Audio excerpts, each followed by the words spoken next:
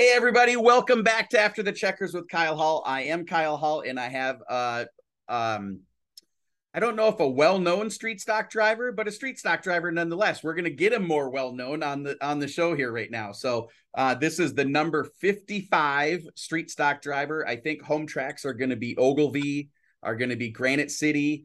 Is there anywhere else that you're a frequent driver, Tom? I wouldn't say so. No, those are the closest in proximity Yeah. for sure. Yeah. So I would consider them hometown tracks for Yep. sure. So how long have you been racing? Well, I've been on dirt. This is my second year. I started ice racing cars up in Nice. Superior. Nice. Basically about 15 minutes after I got my driver's license. So I love that. I yeah. love that. So Like big yeah. full size cars?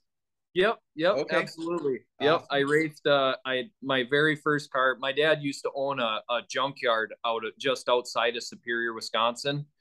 So my first ice racer was like a Chevy S10 with like the box full of snow for weight, Even you know, perfect. Yeah. and like Blizzak snow tires. I mean, just not at all what it ended up being Yes. towards the end of me ice racing. So I started doing that. I got into it because of my dad. My dad started doing it. We had cars that ran and drove, and it's like, well, we love racing, but I'm not going to just build a B mod at 16. Right. Let's Yeah. do some ice racing. All I got to do is freaking throw some lead weights from old wheels in a toolbox and throw Yeah. them in the back. So that's kind of how I started. I raced I go love it. karts very little. Uh, handful of races when I was real young. So then basically all ice racing is my previous experience that I And would how count. how how many how long did you ice race? Let's see, 16, almost 9 years. I'm Wow. Okay. 24 now. I started at just a little past 16. Okay. I just sold my ice racer literally 2 weeks ago, the last one that I had. So yeah, about 8 years probably. I've been Okay. racing on the ice every Nice. winter. Yeah. And only up there, like that's Alouez Bay or something like. Am I saying Yep. that even close to right? But Eloise. Aloise Bay. And so Yep. I've Yep. seen because I ice race as well, or I did. I think I'm retired. I'm not sure if I am or not yet, but I still own a car, but I don't race it and I Right. can't sell it. Like there's a mental block about selling it because if you sell it, then you don't have it. I That don't know. It's a weird thing going on inside me, but I just went through all of that. I know yes, exactly what you're talking about. yeah. And Yep. so I love ice rate. Like that's for 15 years that was like I Right. couldn't wait for winter time because it was ice race season, man. I And know. so I and I know. saw your where the group that I race ice race with is all front wheel drive, it's like Hornet cars basically uh Yeah. on the ice, whereas I think you guys are there's like one everybody's out there at once kind of a thing. Yep. Absolutely. Yeah. Yep. Front wheel drive, rear wheel drive, full size trucks, all the way down to Honda Civic hatchbacks, and Yeah. yeah, yeah, That's we what got I a had, full a Honda Civic hatchback. That was awesome. perfect. Yeah. Yeah. Perfect. Well, that's very cool. So cut your teeth learning throttle control. That's Yep. what you do on the ice. I encourage every dirt track driver to try ice racing a couple times Yep. because Yep. that what you think is a slick, dry, slick, can't get no traction. That's not ice. Like ice racing is Yeah. can't get no traction. And Yeah. you like if you hit quarter throttle on an ice racer, you're doing it wrong, kind of thing. Right. Um and so that it's I encourage all the dirt track guys to try ice racing a couple times because it definitely teaches you some finesse with that right foot for sure. Absolutely. Yeah. Absolutely. So then into dirt track racing. So 2021 was your rookie season. Yep. Absolutely. Started off with the same car that you have now, like right into Streeters. Yep. Yep. Okay, awesome. Exactly. And so where did you build that car that you have now then, or did you?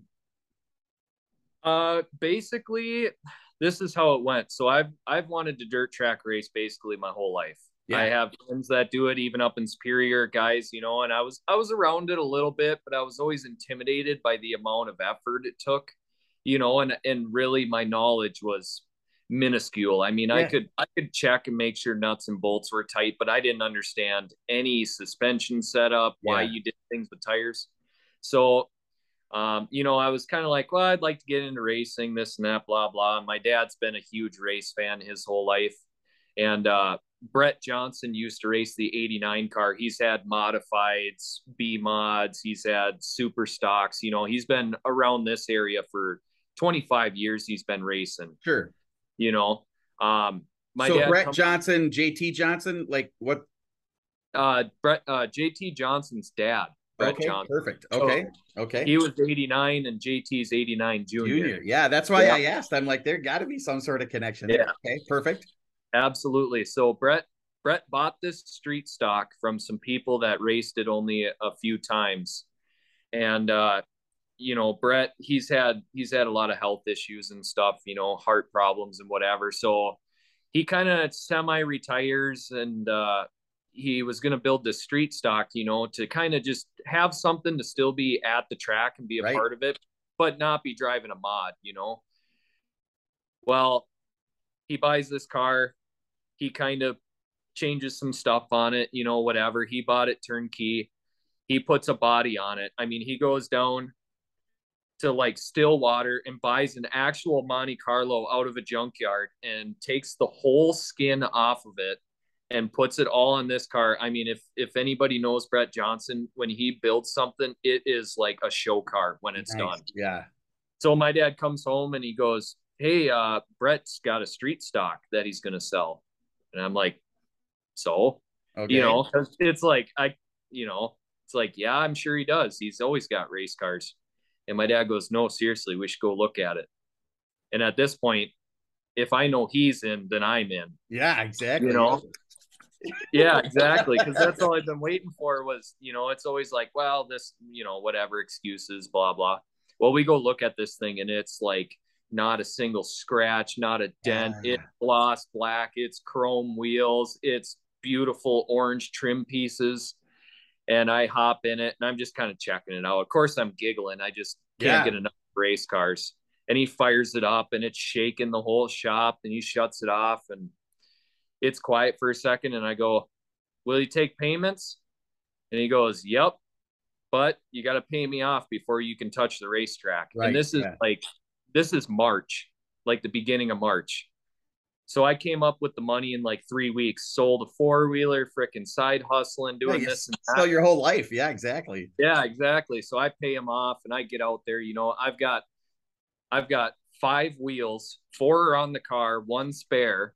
Brett gave me a fire suit, a helmet, a receiver. I mean, I can't even afford to put gas in this thing yet because I spent all my money basically buying the race car. I'm going to Ogilvy on opener.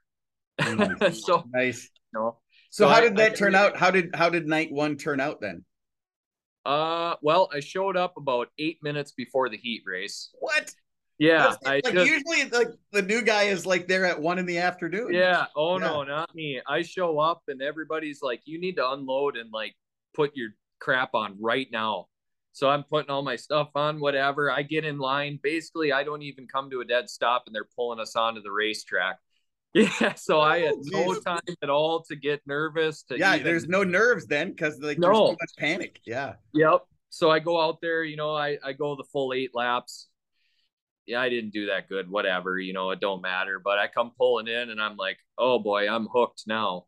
You know, now that I got some time to breathe and actually understand what's going on.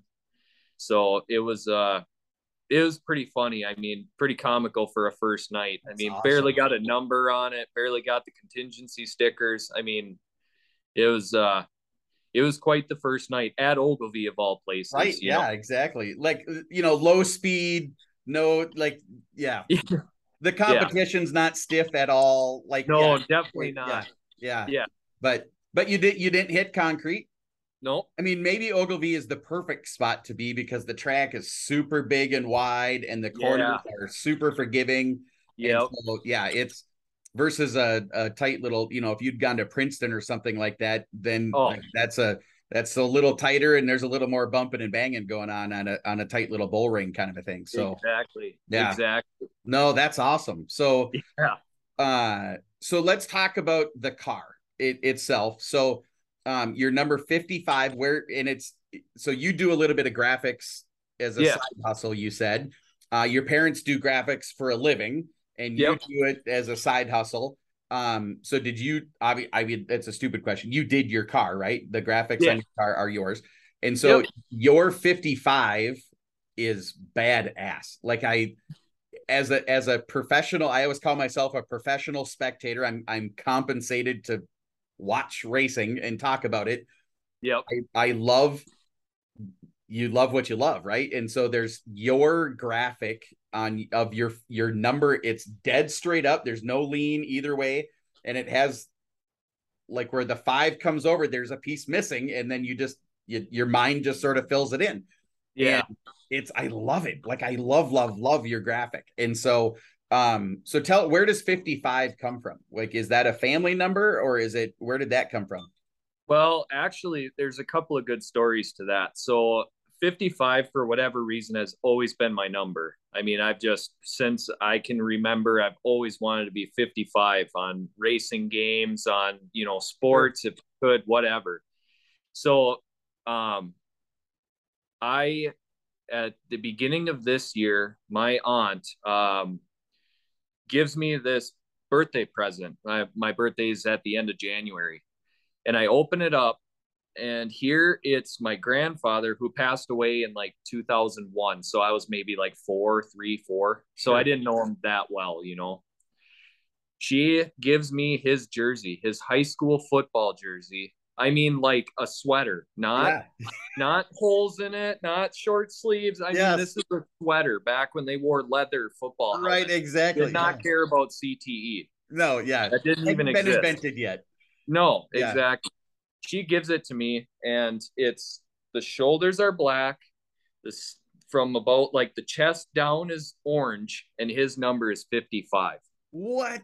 Not even joking. A football jersey from 1948 in BFE, Illinois, the Illinois Apache, or whatever their team was called. Wow. Yeah. I bet it's not called that today. I bet it's not that anymore.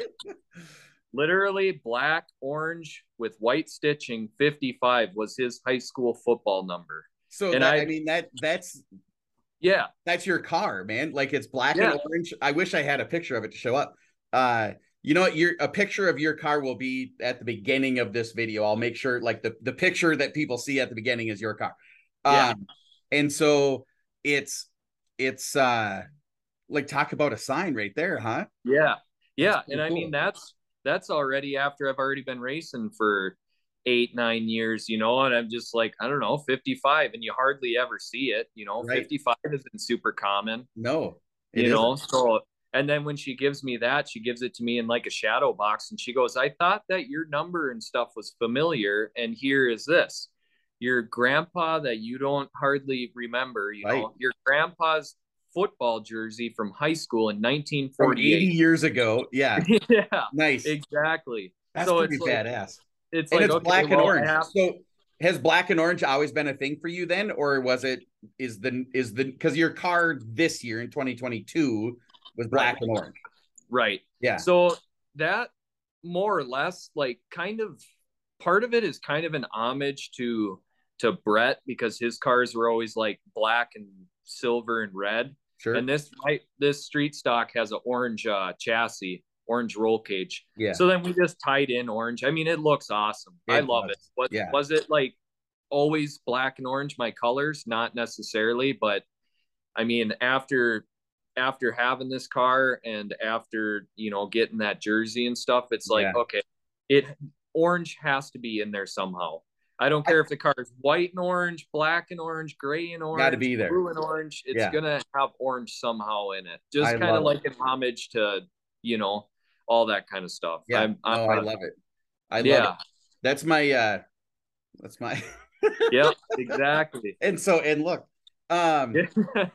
so I've wanted, I don't know that I've ever seen this, but I've always wanted to have a driver with their fire suit. Like, you can get custom fire suits made, and I want someone to do that. Like, have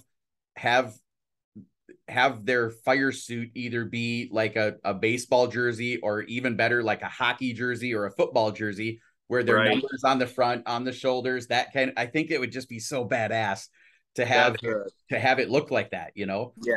Yeah. That's a great idea compared to, you know, yeah, that's an awesome idea. I Every actually like driver that. suit looks pretty damn. I mean, yeah, the sponsor's different, or the colors are different, or it's got flames, or you know, a lot of guys it's just the stock off the shelf black with a white stripe, whatever it is, kind of a thing. And Yep. if you get to the level where you're like, I'm making a custom suit, it would be cool to go take them your grandpa's jersey and say, Yeah. this is what the top half of this fire suit needs to look like, is just like this, and then make pants look like old football pants or whatever kind of thing. I think it Yeah, would be cool as hell. But yeah. yeah, just to like your fire suit would make you a superstar, like that kind of a cool thing. But Right. Absolutely. and so let's like the whole reason you're on the show, Tom, is the trailer. And Yeah. so like when you pull into the pits, I think everybody, it's not just a Kyle thing. People are drawn to open trailers. Right. Like a great big massive toter home with a shower and a elevator and all that. That's pretty badass. Everyone likes that. But little kids who are stuck on this in the back seat of a car don't Yep. look up when a toter home goes by. When Right. a race car and an open trailer goes by, kids look, like, because race cars are freaking cool, and Yep. on open trailers they're even cooler.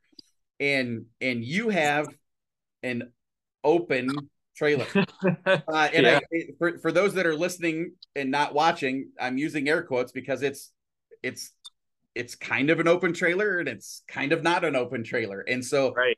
tell us about your trailer. Yeah. So even that kind of has a funny story. I'll be quick with it, but There's it's no like time limit here, Tom. You tell the whole story. right. Yeah. Perfect.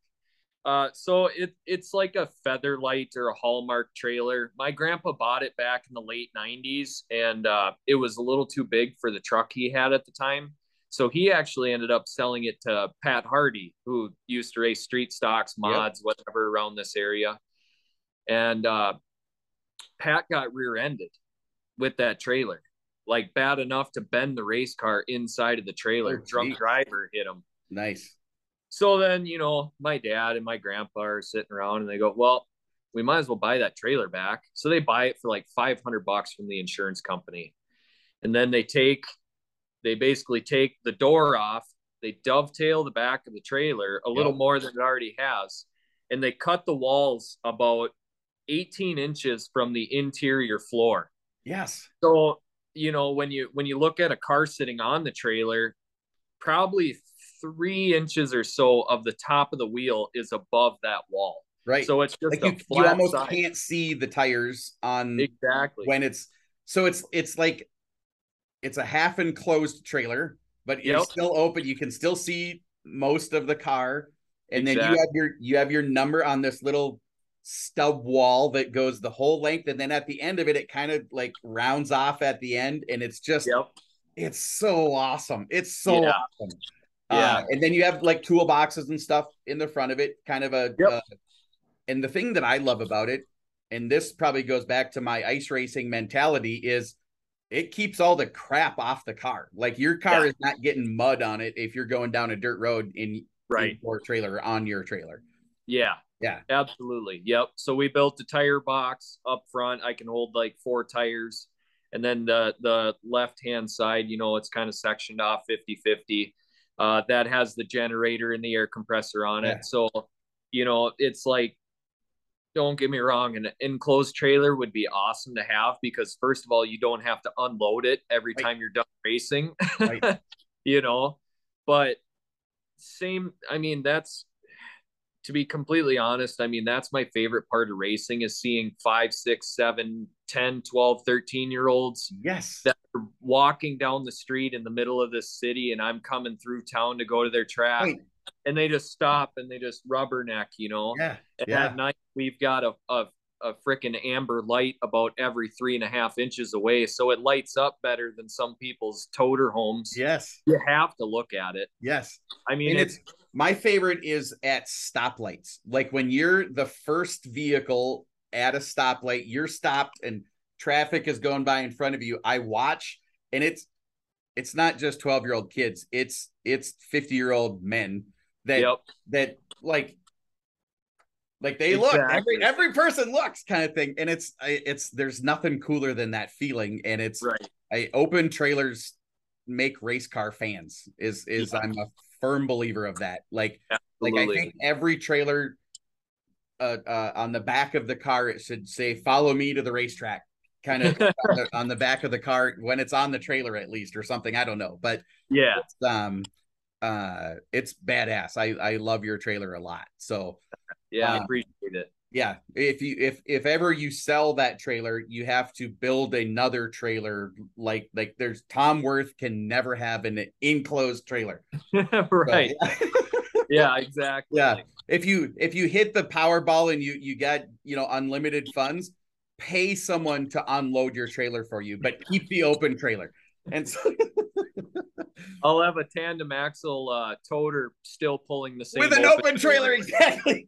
I just needed a shower. I've 100% seen that before. So yeah, absolutely. Okay, so we do this thing every single week. Dirt track people have a very distinct vocabulary that people outside of dirt track racing aren't gonna get, right? Like, yeah.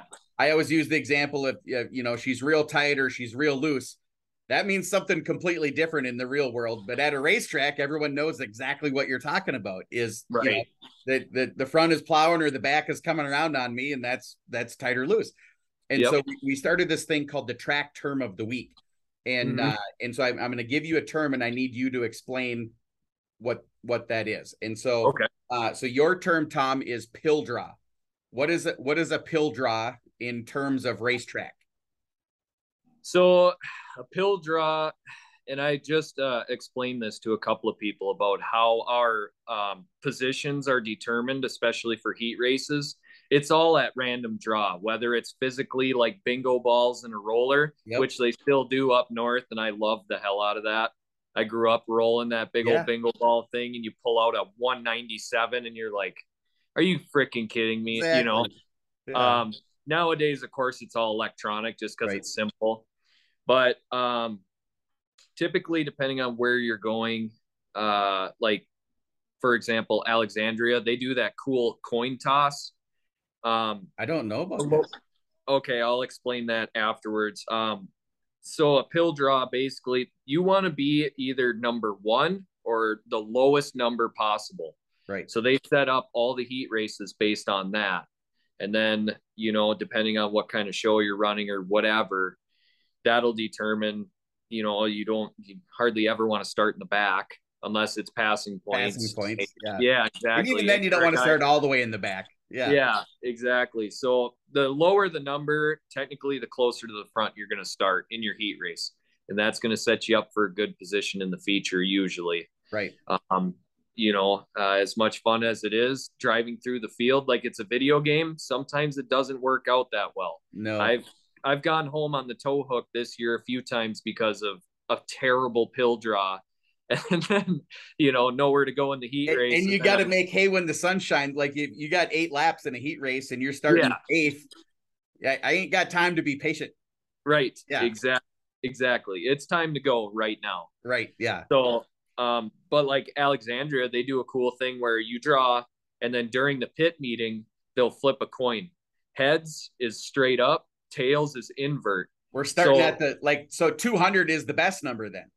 Right. So what it would be is if you flip tails and it's inverted, they number 50. If you drew 50 or higher, it would be the same as drawing a 1 or a 10 or so. Now it's like if you draw a 1 and they flip tails and it's inverted, you're in the back. You're starting last. So it's a good deal for guys like me that can't seem to draw any lower than like an 85 everywhere. Every race car driver ever. I've never drawn anything with a 2-digit number. Exactly. I mean, I've tried putting my shoes on differently that day. And, I've tried eating white toast instead of rye, all the possible things you could think of that makes you superstitious, wear a certain t-shirt, nothing helps. It's an 85 or worse. Never fails. The secret to it is, Tom, is the pills are coming out alphabetical. and it's by last name, and so you're just hosed forever. No, I'm Yeah. just that's not true. Someone's gonna believe that now. That's not true Right. at all. But Right. so I kind of like that. I've never heard the coin flip thing. I kind of like that. Like there's Yeah. it's It got my mixes it wheels up a turning a little bit. little bit now. I like Yeah. that. Yeah. Yeah. So is that after every like after cutoff, like at Yep. the drivers meeting, they flip, and so that's every class for the whole night? Yep. I like this. Yeah, I like it's this. the entire field. They'll go through, of course, all their pre-race meeting stuff and Yeah. whatever, and then right at the end, before everybody starts lining up, they'll flip that coin, and then they call it out. You know, heads is straight up, tails is 50 to 100 is now where 1 to 49 would be. Right. Yeah. You know? Yeah. I So like it's that. fun. It kind I of kind of mixes like things the up. idea of we're either going, 1 to 100 or we're going 100 to 1. You know Yeah, what I mean? Like where if there's 200 pills, it either goes 1 to 200 or it goes 200 to 1 kind of thing. exactly. So where the guy that drew the 186 is now sitting pole on heat 1 kind of a thing. You're whatever the highest number is. I kind of Yeah, that. That's pretty cool. yeah, yeah, for sure. So that's pill drop. Pill like typically you want the lower number. If it's a passing points thing, the lowest number is usually the death nail. You better Yeah, damn well win your race if you're starting on the pole in a passing points thing. exactly. And so yeah. So this question comes up quite a bit in the show. What is in dirt track racing now? Where is your favorite position? Where do you want to start a race? Honestly, I would say somewhere in the second row. You kind of got a little bit of room, Yep. you got some room to breathe, but you still got some people you can learn from. If you're starting behind guys that are going to be tough to beat and you start right on their tail, you can kind of follow them and use it as a learning tool. Yeah. Yeah. Of course you want to pass them guys, but let's be realistic. I was looking at my lap times from Saturday night at Ogilvy, and first and second were half a second faster than me consistently. So how long are you really going to keep Yeah. up? So But if that's you can, 30 laps. You're getting lapped kind of thing. yeah, Yeah. exactly, exactly. So, So but yeah, I love, people want to, they very rarely want to start in the front row, but it's for a completely different reason than what you said. Like that's a super smart young driver, inexperienced, not even young, inexperienced driver mentality. Because yeah, in your class, if Justin Vogel is starting right in front of you, like take advantage of that. Like you're yeah, about to get schooled if you are in school.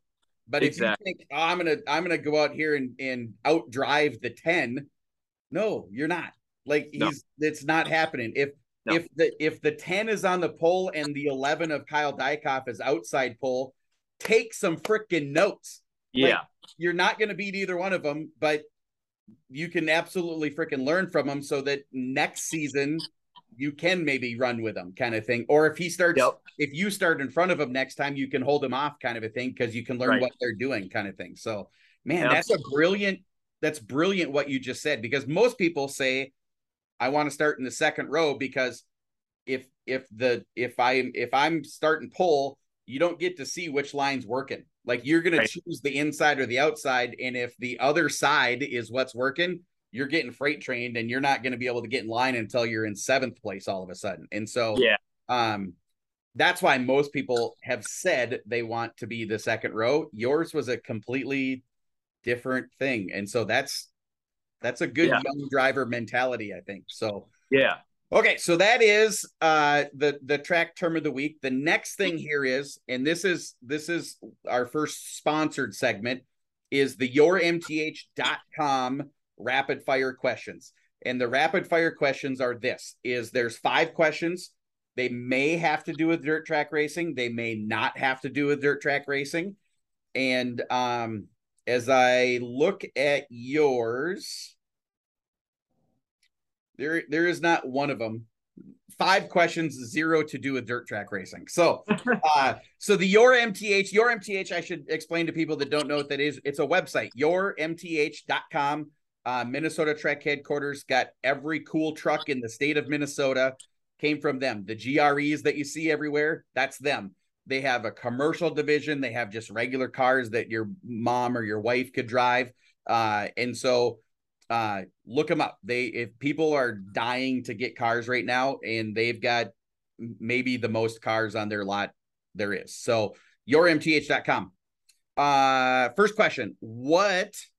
Now this is going to be tough for you because this happened way before you were ever born. But are you a Minnesota Vikings fan? No. Yeah. Maybe you're just are you a different team fan or just not a football fan?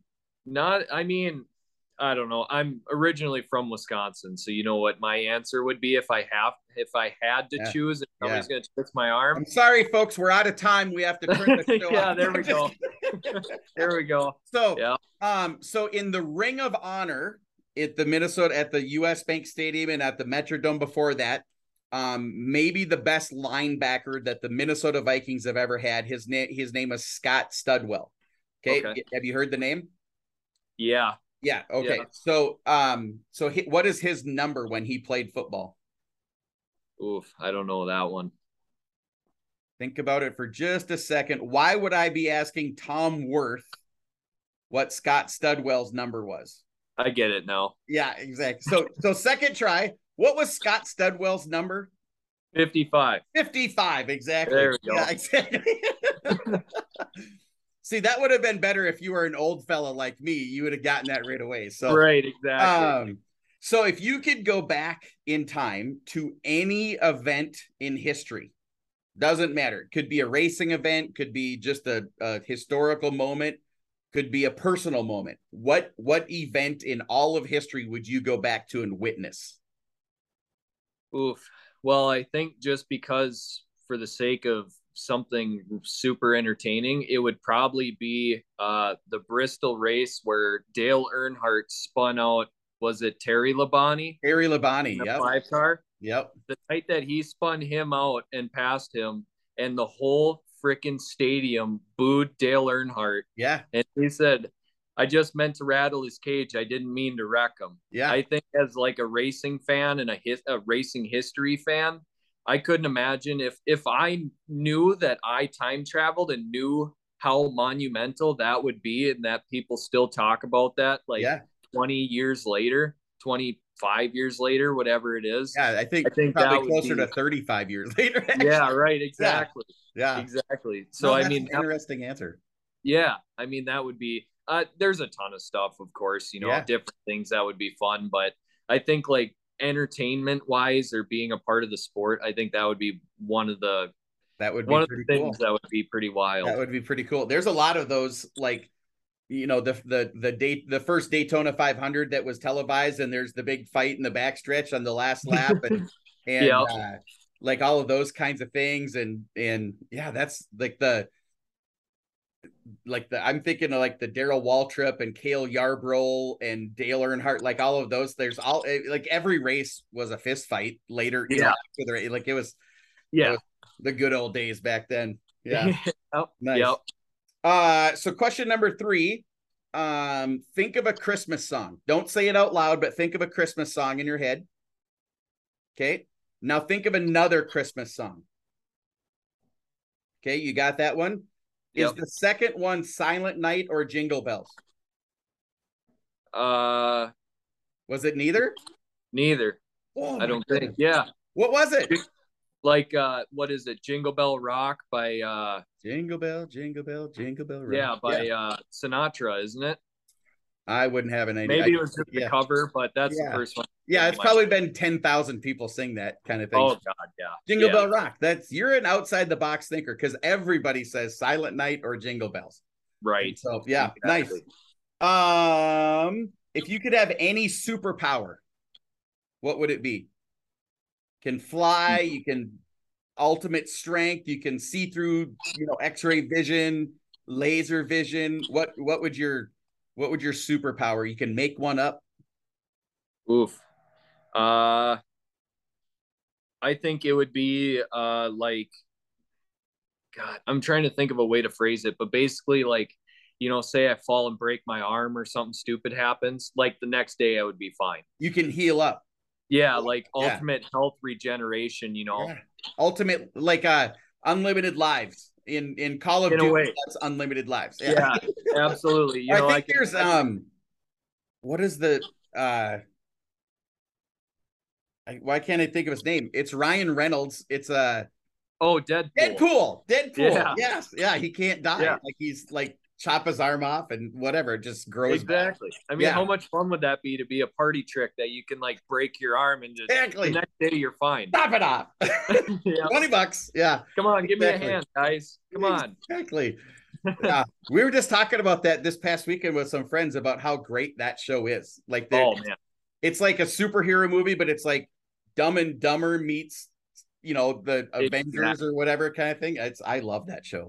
Yeah, 100%. So question number 5 is always a little deeper. Like it's a more philosophical. It's not from the toy department. It's more from the you know, Yeah. the real world thing. So for Tom Worth, number 55 street stock sensation, what would you do different in your life, you personally? What would you do different if judgment didn't exist?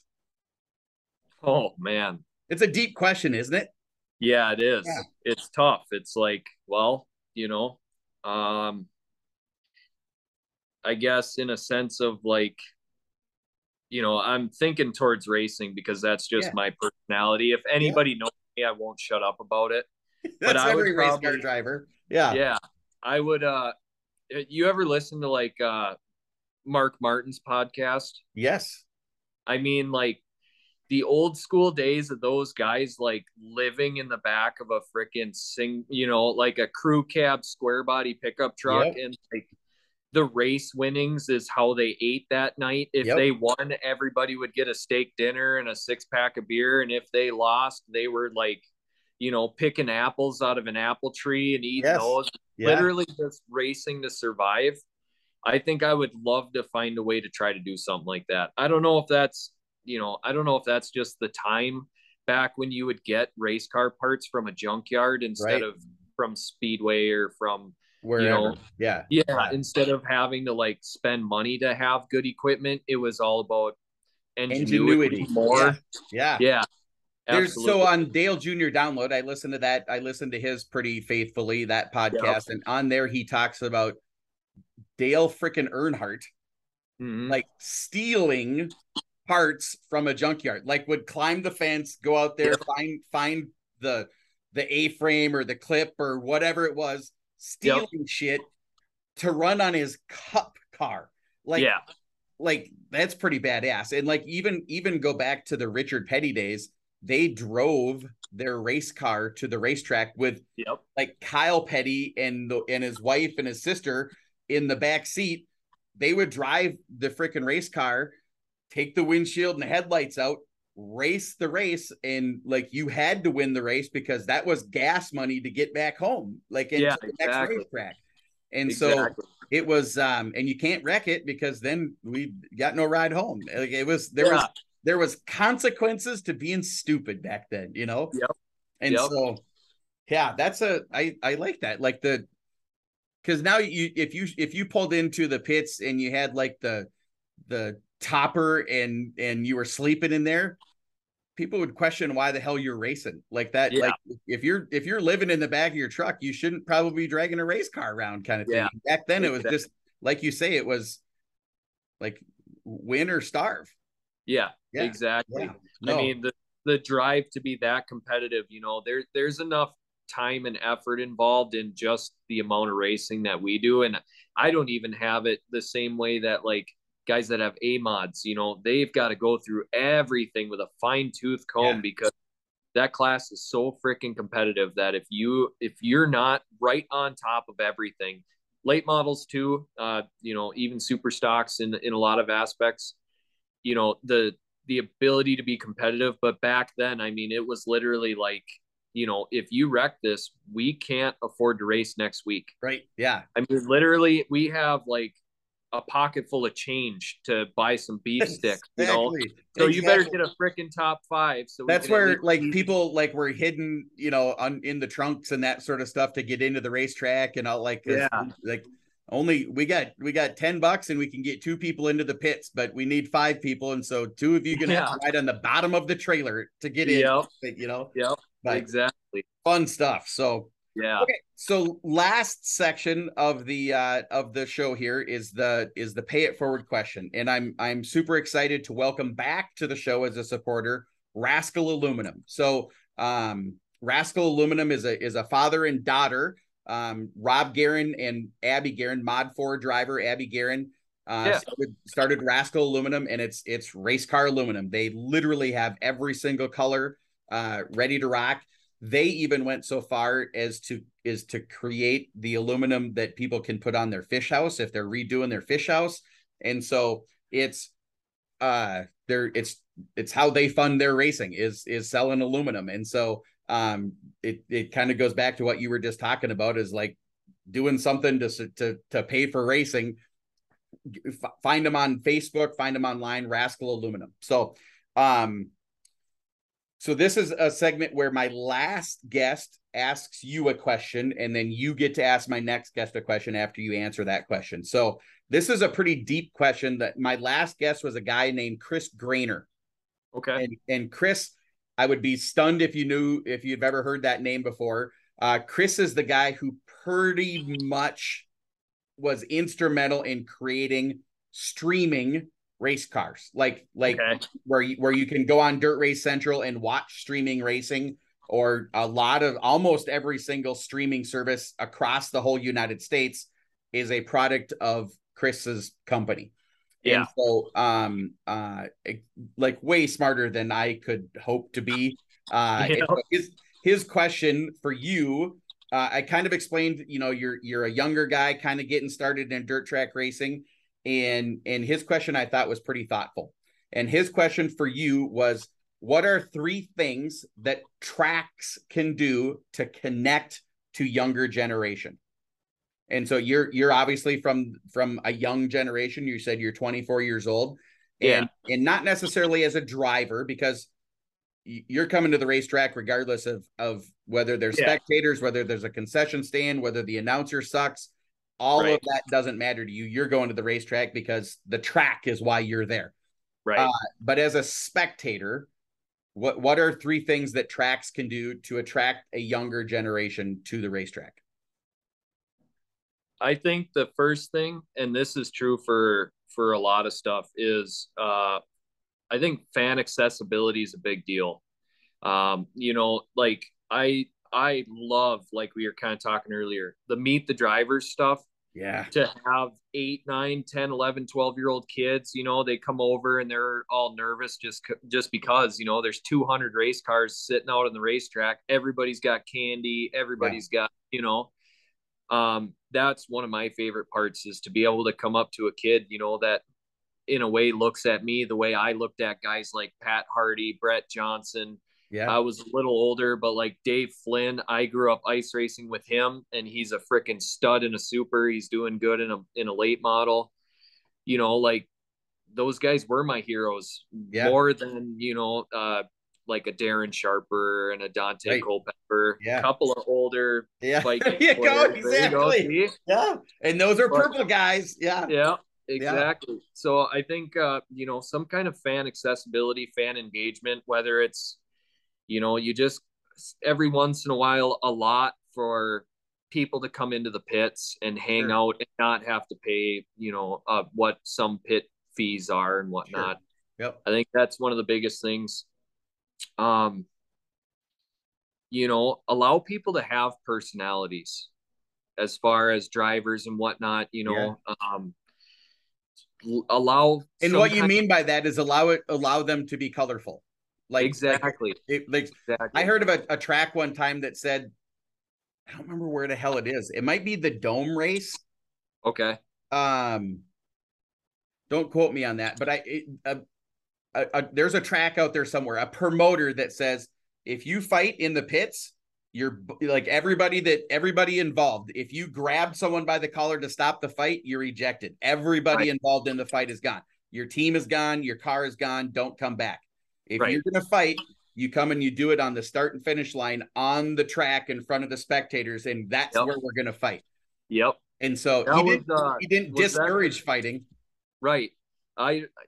Was that the Tulsa shootout? Is Might that have been like, yeah, for the driller. Like I don't remember. It was either the driller or the chili bowl, but I remember that because Yes. there was so much stuff going on in the pits. He goes, these people paid money. If you're gonna fight, you Bring it fight out. out on the front stretch, and Yeah. once somebody hits the ground, we'll break it up. Yeah, like hockey. You know? Yeah, exactly. Yeah. Exactly. Yeah, I think, and I don't necessarily, just for me, we see the same thing, and I think you and I are both really into just racing history, and that's one of the biggest complaints with even professional sport like NASCAR is everybody's the same. Yep. Everybody's thank you for this, thank you for that, which obviously you need that because the money revenue from sponsorship, you can't be too wild and crazy. Right. But like Kyle Larson's wife shotgunning a beer in victory lane every time he wins. I mean, first of all, she's going to need to be checked into AA eventually exactly. here. But I mean, stuff like that. Like if I knew I couldn't get in trouble, once I win my first feature, I would stone cold Steve Austin 2 Busch Lights so fast on top of my race car. But stuff like that, or even if some stuff does happen on the track, as long as nobody's going to get hurt, there's not using any weaponry, like using your race car as a weapon, kind of build some storylines between drivers. If there's a rivalry, like, like say, I don't know, Dave Moss versus so-and-so. Right. Like Dave Moss versus Pat Dorr. Pat Dorr's won 4 fall classics. Dave Moss is looking to dethrone him, blah, blah, blah. Yeah. And they end up having a good race together. Try to sell the sport a little bit. Yep. And that's not just on like announcer side stuff, but I think that a lot of people could lean into it a little bit. I mean, it's from a driver's perspective, it's all about the technicality of it, the attention, the intensity of it, all that stuff. But from a spectator standpoint, if you don't watch it for the engineering and the intensity and the whatever, I mean, it's entertainment. Yes. Go into the it should be entertainment first. And absolutely. So I've had this conversation that it's racing is a 3-legged stool, right? And if you take one leg away, the whole thing tips over. And the legs are the racetrack, the guy who owns the racetrack. The drivers are the cars and the race car drivers, and the third leg is the spectators. And without all 3 legs, the chair flips over no matter what. And so I love what you're saying. Now there's got to be a limit. You can't have a fist fight every night because then sponsors don't want to be affiliated with the local Saturday night fist fight down at the racetrack kind of thing. And eventually someone involved in the fist fight is they're going to take it a little too serious. But on the other hand, drivers need to understand that it's entertainment. Like the third leg is the fans, right? And the second leg, which is the drivers, need to entertain the spectators, and the track needs to make sure that there's a great facility for the drivers and the spectators to be there. Right. And I love what you're saying, because you and I just did it. Like we, go back to the Cale Yarborough and the Dale Earnhardt and the Terry Labonte days. Man, that was the heyday. That's what built NASCAR. And then along came the Jeff Gordon era, and that commercialized it and brought it to everybody. It wasn't just a Southern thing anymore. Right. And dirt track racing, I think, is built on bush lights and mullets, and those are our people, and thank God, because those are the good people, in my opinion, anyways. And so I promise you, if it's at Granite City, when you pull into Victory Lane and you get out and stone cold some Busch Lights, there ain't no getting in trouble there, my friend. And so there isn't a track anywhere that's going to be pissed about that. You just have to make sure that the pit crew is there with the 2 Busch Lights. And so, exactly. Because don't be racing around the racetrack with Busch Light in your car. That you're going to get in trouble for. Exactly. And so, Perfect. So, okay, so that's that question. You get to ask my next guest a question, and my next guest is a guy. I have to specify it's a guy named Kylie Kath. Okay. And we're gonna that's gonna be the talk of the show is that he's a guy named Kylie. Yep. The first time I ever met Kylie was in person, was apologizing to him for calling him a girl for an entire racing night. The first time he was ever at my track, I said Miss Kylie Kath the whole damn night till I met him. He's like the manliest man ever. Of course. And I'm like, please do not kick my ass. But yeah. So he's a modified driver from, I think, southern Minnesota, somewhere down in the USRA area of Minnesota. Okay. And so what would your question for Mr. Kylie Kath be? How long do you know how long he's already been racing? I don't know that. No. Okay. Oh. I guess my question would be, when he decides that it might be his last season, what do you want your legacy to be? Ooh. As a driver? You know, do you want to be known as a deep question? Yeah. Yeah. Do you want to be known as the guy that no matter where you show up, you know everybody else is racing for second place? Or do you want the respect from the crew chiefs and your fellow drivers? You know, what do you see your legacy being when you hang it up? Nice. That's it. Like, that's a pretty deep question to be like right off the top of your head.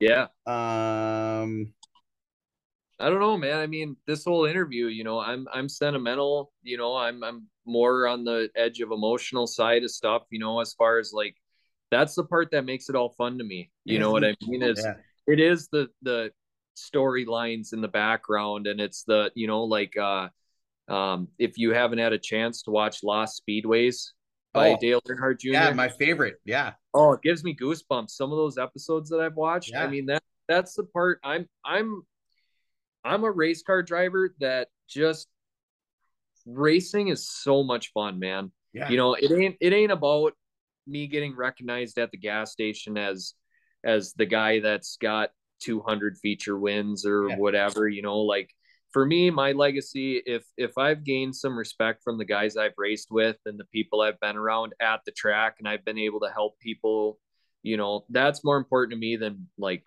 fame, quote unquote. Yeah. You know what I mean? Whatever you consider local fame in the area or even in Minnesota. So I think it's interesting to kind of see what other people want to get out of it. You know, no, it's a great, there's a song, and I always think about it.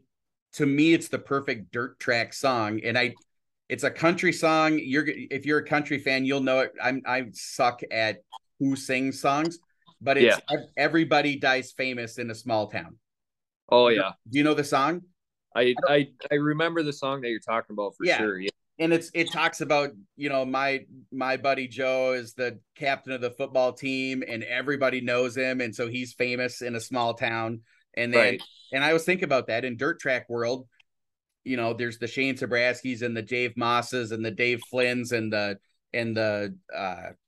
you know, pick your JT Johnson, those super well-known, the Pat Doors, super well-known at the racetrack. Like, holy crap, that's Ashley Merriweather. That's really her. That's what she looks like.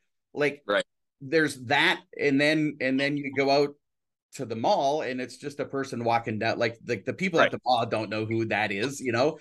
And so it's Everybody Dies Famous in a Small Town. Everybody's known for something in their little bubble, and that's, I agree with you that if you can be known as you know, the guy that nobody ever minded going in to turn one on the outside of, that's a good thing. If you're the guy that was always over, you're the first guy at someone else's trailer saying, hey man, you cut a tire, I've got one that'll bolt right up, let's go, like I got the jack, let's get you back out on the track, that's a good thing. If people aren't waiting at your trailer when you come off the racetrack, that's a good thing. And you know, those it's and if you can gain a little bit of young Tommy Worth when he's 12 years old, Right. sitting in the grandstands and cheering for the black and orange number 55. Like, that's my driver. Like, I want him to win. I've never seen him win, and I'm going to be there when he does. Yep. That's pretty badass, you know? Yeah. And so it's a driver told me one time that every car on that track has a fan that's an 8-year-old kid in the grandstands. And, Yep. and that kid is learning how to be a race car driver from you. Yeah. And so you're either going to teach them to be an idiot, or you're going to teach them to be a productive member of the racing community. Exactly. And Community. yeah. And so it's man, you are older than 24, man. Like, your soul is a hell of a lot older than 24 years old, I promise you. So yeah, absolutely. I appreciate you taking the time and being on the show here for me, Tom. Yeah, this was awesome, Kyle. Thanks for inviting me. It was a blast to talk to you 3 months ago now or whatever. Yeah, it was a while ago. I told you I would get you on the damn show. I don't know when it was. I told you I don't know when it's going to be, but you're definitely coming on. And it was all because of that trailer. Yep. Yeah. Damn trailer. Exactly. You'll have to tell your grandpa and your dad, like, hey, the trailer made me famous in a small town. But yeah, that's awesome. So, man, everybody, it's Tom Worth on After the Checkers. Thank you for being on here, man. Thanks, Kyle. Appreciate it.